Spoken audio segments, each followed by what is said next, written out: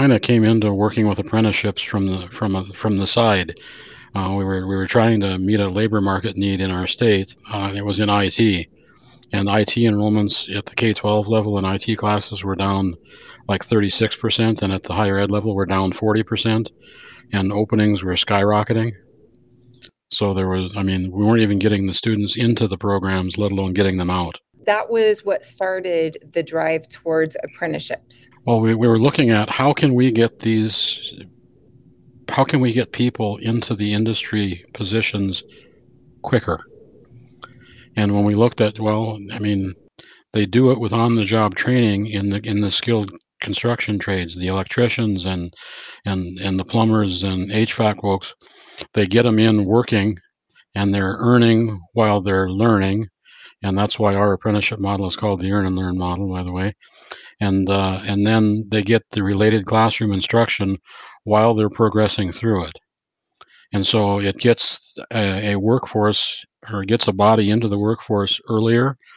And so the employer gets some work out of them and gets a chance to train them in their company's culture and in their way of doing things. Because at higher ed, we have to train for the if you want to say, for the average company. And once they get hired, then they have to do the company specific training. So here they're getting that company specific stuff from day one. It's like sending somebody out on an internship. We do quite a bit of that, but we almost hate to do it because we rarely get them back.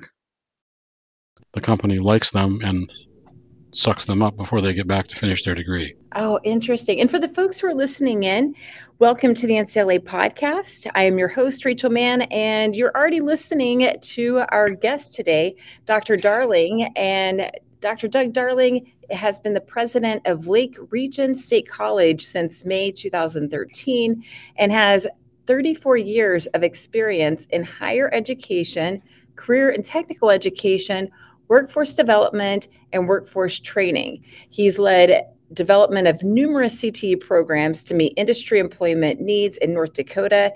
And be sure to expand upon the details of this podcast to learn more about his work and to click on some links that will show you more about apprenticeships, which is the topic of today's conversation. And if you are tuning in on the week of November 14th to the 20th of 2022, we are celebrating Apprenticeship Week. So what better time to talk about this important message and how you can implement apprenticeships in your programs than to use this week as a catalyst for that conversation. Getting back to our conversation, Doug, can you talk a little bit more about your involvement in CTE and your CTE leadership journey, and just a little bit about this, how that led to the apprenticeship piece? Well, certainly, Rachel, and thanks for asking. I actually started out as a CTE teacher in the mid-'80s. I was, back then it was distributive education, and now it's known as marketing education. And so that was my undergraduate degree was in marketing education. And I started out teaching marketing in a multi-district K-12 career and technical education center. And I did 2 to 3 years there. And then I did some work for our Job Service North Dakota, who handled the federal employment and training programs. And I worked with the Job Training Partnership Act. For those of you with gray hair like mine, you might remember that. and did the on-the-job training contracts and exemplary youth programs and summer youth programs for them. And after that, I moved to the community college level at Lake Region State College. And again, I was teaching marketing. I was, again, the CTSO advisor, Career and Technical Student Organization advisor. Did the supervision of the work experiences for, the related work experience for the program. And in fact, I did them for the work placements and supervision for all of the programs at the center to fill out my 100% contract. And so I've had, experience with that, and then all the way, through the post-secondary level at the community college. And, there we've got the opportunity to work directly with employers in terms of our programs. And at some point there, one of my supervisors said she recognized some leadership skills in me and wanted me to take a leadership track, and so gave me a promotion to doing the continuing education and non-credit workforce training. And I did that for a couple years, but I wanted to move up in the traditional education leadership track, and I actually ended up going back to Lake Area Career and Technology Center as the director of the multi-district center for 3 years, and had the wonderful opportunity and uncomfortable challenge of supervising the teacher that I did my student teaching with. Oh, wow. So yeah, so that was interesting, and thank goodness we were good friends before, and we've been great friends after. So it worked out. But I did that for about 3 years, and got enough experience with teacher evaluations and curriculum development and hiring faculty, and had the chance to move back over to Lake Region State College, which is directly across the parking lot. Our buildings are only about 100 feet apart, so I didn't have far to go. But back to Lake Region State College as the vice president for academic affairs, which meant I was responsible for all instructional programs, both the all the CTE programs as well as the academic transfer things, and did that for well, it was kind of like third grade. I did it for 15 years and couldn't quite seem to graduate, but then in 2013, I had the honor of being appointed their president at Lake Region State College, and that's the role I continue in today. Well, you are obviously well versed in CTE. So, from your perspective, what makes CTE education so critical in today's world? Well, it's just extremely, extremely critical. I mean, if you look at, especially post-pandemic, if you've tried to hire an electrician or somebody to do a remodel on your house or somebody to work on your plumbing, it's not how many days you're going to have to wait, it's how many weeks or months. We're just extremely short of those skilled trades, and those are things that students can do not just as a job, but they can be a career. And the challenge at the post-secondary level in training those occupations is a lot of times our graduates will go out and make as much or more than their instructor did their first year. And so it takes people that want to teach and want to give back and want to help develop youth to come into the education system and do that training. But they're just, I can't emphasize, I guess, how much those occupations are needed in our everyday life. And we've kind of gotten away, and everybody wants their students, their children to do, I want my son to do it better than I did, or to have it better. Well, in some cases, they're pushing for those baccalaureate degrees, and my dad was a teacher and a school superintendent, and he didn't want me to go into education because the pay is so low for teachers compared to the pay in the skilled trades, for example, where you only require a 2-year degree, and with education it's a bachelor's degree. And I know a number of teachers that they go out and start at anywhere from 36 to $40,000 a year. Well, it's going to take them 20 to 30 years to pay off their student loans with the salary they're making. So there's a need for all levels of the education, but we right now, I guess we're just seeing a critical need in the CTE area, and I mean that's everything from plumbers and carpenters to nurses and police officers and you name it. I worked at West Meg for several years, which is a tech center, and the superintendent, Greg Donovan, would say, "This is our time." And when you think Yeah, about what's happening now, I mean, that was several years ago. It's even more so our time. People are seeing that value of CTE. And instead of schools going out and trying to find industry folks to partner with, industry folks are going to the schools and saying, "Hey, how can you help us to ensure that next workforce?" you're exactly right there, Rachel. When I came to Lake Region State College back in the late 80s, 65% of our students were in the liberal arts transfer and 35% were in the career and technical education programs. It's done a complete flip to now 65 to 70% of our students are in the career and technical education programs, and 30 to 35% are in the academic transfer. That is quite the shift. Well, and It so is. you started talking about the apprenticeships, and can you talk about the innovation that's taking place in your college through these apprenticeship opportunities? And are there some ways that folks who are listening in can replicate these efforts? Well, absolutely. And apprenticeships are nothing new. And you know, Benjamin Franklin was an apprentice to his brother, and Paul Revere was an apprentice silversmith. And those are examples in the U.S. In Europe and other places, it goes back literally thousands of years, where the master craftsmen were training their workforce and those that would replace them.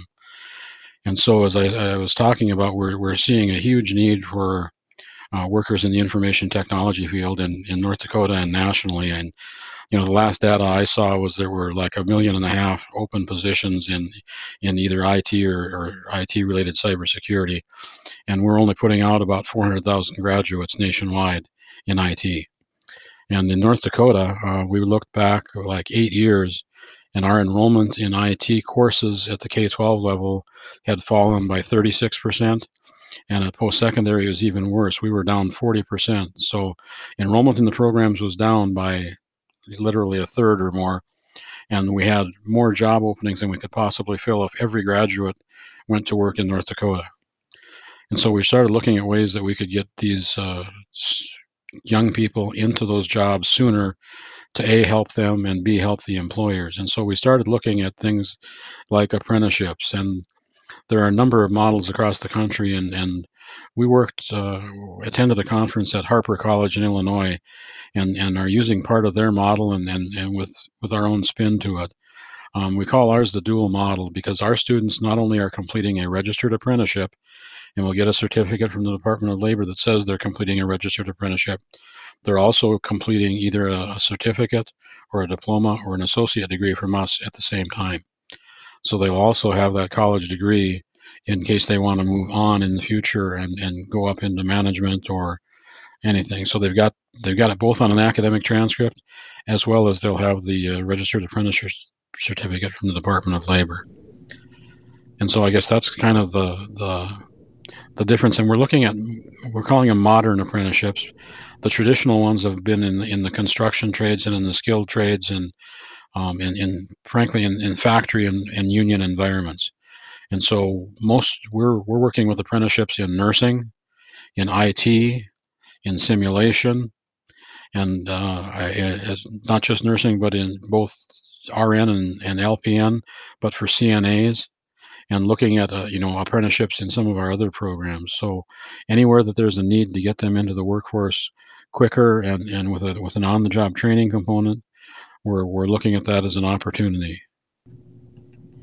Well, and for the folks who are tuning in and they're wanting to start this apprenticeship piece or to extend it to, like you said, the modern apprenticeships. I had not heard of apprenticeships in nursing until you sent the links over on what's happening in your college. What would be the first step? How would they go about approaching this? I think the first place I would start is there's a website, apprenticeships.gov. That's a spin-off. I think it's from the Department of Labor, but they have got all the information you could ever want about apprenticeships and looking at it from becoming an apprentice if you're looking for a career, starting an apprenticeship program if you're an employer, or engaging employers and students if you're an educator in apprenticeships.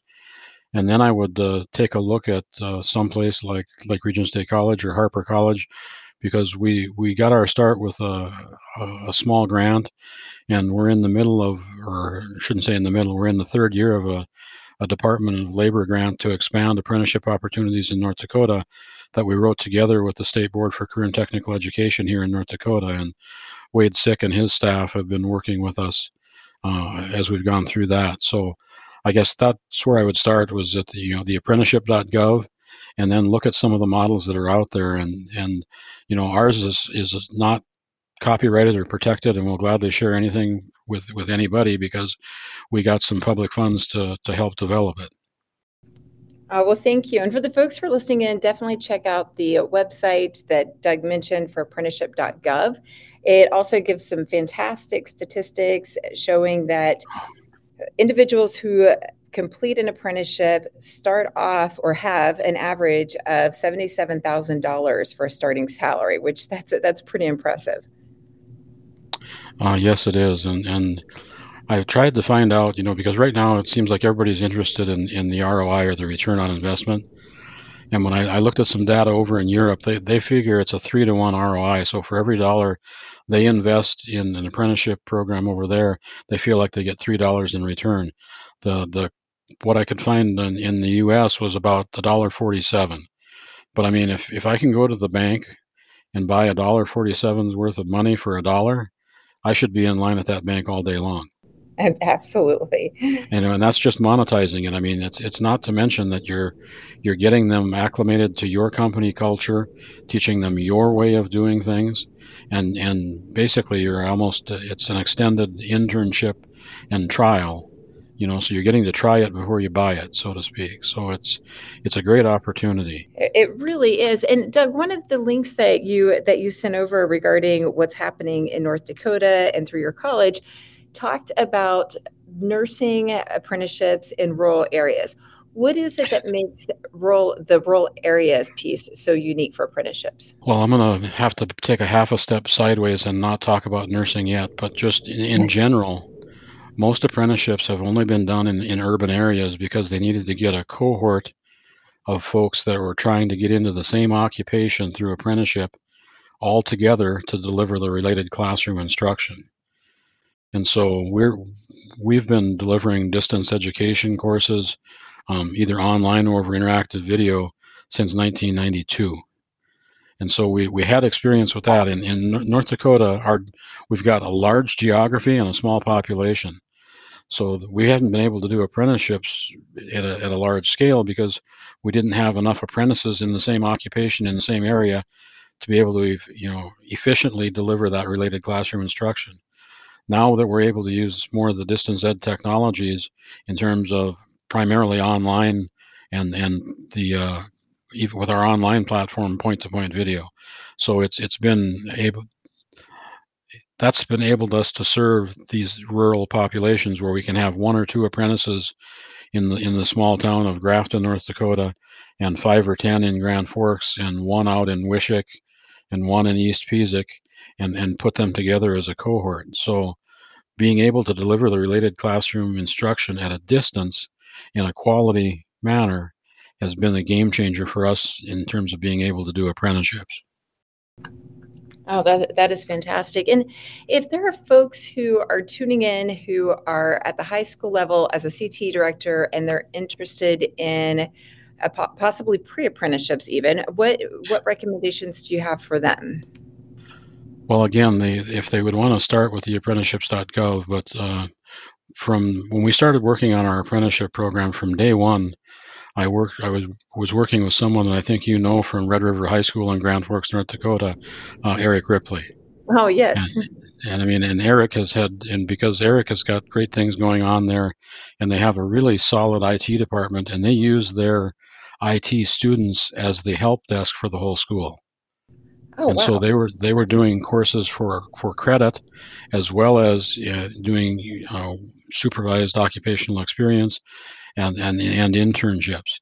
And so our we've got and I can send you one of our PowerPoint presentations on this. We've got it. We call it the apprenticeship ladder, and it starts off with job shadowing down at the middle school level, and goes up through the occupational experiences, the internships during high school, and then on to the apprentice when they're 18 and out of high school. So that's kind of the progression. It's the typical apprentice needs to be 18 years old. They'll let us do some pre-apprenticeship stuff and some youth apprenticeships, but they're not. I don't know how to say it. It's not a full apprenticeship, but they need to be a minimum of 16 years old, and in some cases they need to be not in school, whether they graduated early or they dropped out and they're looking at another route into the workforce. But so it goes back to, and when you've been around too long, like I feel like I have sometimes, it goes back to those activities that we did in school to work and tech prep, that career exploration, so that you're getting them involved in that exploration as middle schoolers. And when they get into the high school level, they can take those focused classes, they can do an internship, And rather than having a summer job at the movie theater, popping popcorn, if they're going into healthcare, they could be working as a CNA during the summer, or they could be working in IT on an internship between their junior and senior year. And when they're a senior year, they could be, doing a supervised occupational experience or doing an internship that year, and then roll right into an apprenticeship where they're employed full time. They've got a job that's got a great salary and benefits. Their employer is paying for their related classroom instruction. And in the cases with the apprentices that we've got, paying for their college degree, so that a couple years after high school, they can have zero debt, a college degree, a registered apprenticeship completed, and no student loans. Where was that when I was graduating, Rachel? I was thinking the exact same thing. Oh, all of those student loans. I mean, that just gives them such an advantage to be able to start off into their career and into their life without having that huge burden of debts or even the burden to their parents or Yeah. guardians, whoever may be paying for it. Wow. It's Yeah. it's just a win-win situation all around.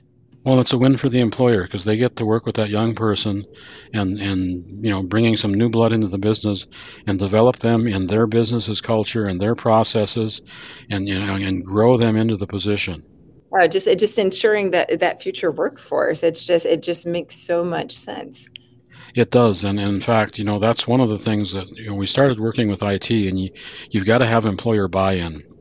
And we've got one employer that said, I have about 2 to 3 employees that retire every year, and for the foreseeable future, that's going to happen. He said, so I want to start with apprentices now, and I want to start 2 or 3 new ones every year, so that I've got a steady stream of employees that I can count on that are coming that'll be here in a couple years, and I'll be able to take care of some of my retirement and turnover that way, rather than trying to advertise and hire somebody from the outside and going through. I mean, if you're the process of hiring somebody has gotten extremely expensive. Just the advertising and the time it takes to do the interview process. And if you're in higher ed, they never interview with just one person. There's a whole committee that has to be there. And if you think of just the dollars and salary that you're spending while that's going on, it's incredible. So it can again provide you that steady work supply of a workforce and a quality workforce and save you the costs of hiring. It's wow. It's just a phenomenal model that makes sense. It is, and on the apprenticeship.gov site, there's one of the other statistics there is they've got 93% employment retention, and that's 93% of the apprentices that go to work for an employer retain that employment after completing their apprenticeship. That where else does that happen? That's incredible. It is incredible, and it's just, and I'm curious to see. Somebody's got to study that long term, but back when Ben Franklin was an apprentice, he was indentured to his brother. I mean, he had to complete his apprenticeship. He had to work for him for 10 years before he could draw a salary. Now, the employers now aren't indenturing them, but they do require normally that if we support you as an apprentice for 3 years, you need to work for us for 3 years after that. I was just talking to a teacher earlier today who took a group of students to a local community college to, I'm sorry, to a manufacturing plant, and they were talking about the apprenticeship program that they had and how they provide all of this training. And one of the students asked a great question. He said, well, couldn't we just go through your training program and then leave and go and work somewhere else? And his response was, well, why would you? You're going to discover that this is the best place to work, once you get Yeah. here. And I think that part is important too, is that, the training piece is coupled with providing an excellent workplace, and you've already established the relationships. So that's Yes. another plus.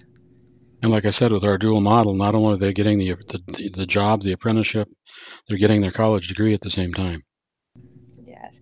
Well, I've enjoyed this conversation so much, Dr. Darling, and I really appreciate you sharing what's happening at Lake Region State College and offering to share those resources with our listeners. And is there anything else that you would like to share while we're on the podcast? Well, just that again, I think it's an incredible opportunity for youth and for employers. It's a great way to if you want to say to test drive a job and for the employer to test drive you. And if you want to If you know what you want to do when you're in high school, you can start. There's nothing wrong with the service industry jobs, but if you're going to work in IT or work in nursing, why not get that work experience and get some classroom credit for it and have a job waiting for you when you graduate from high school? Absolutely. And for the folks who are listening in, be sure to tag us in your social media posts to share out the apprenticeship experiences that you're offering. And if you would like to be a guest on a future episode, or if you have topics that you would like for us to address, please email us at info@ncla-cte.org. And Doug, thanks again. I really appreciate you sharing your expertise. Well, no problem, Rachel, and just thank you for allowing me to share.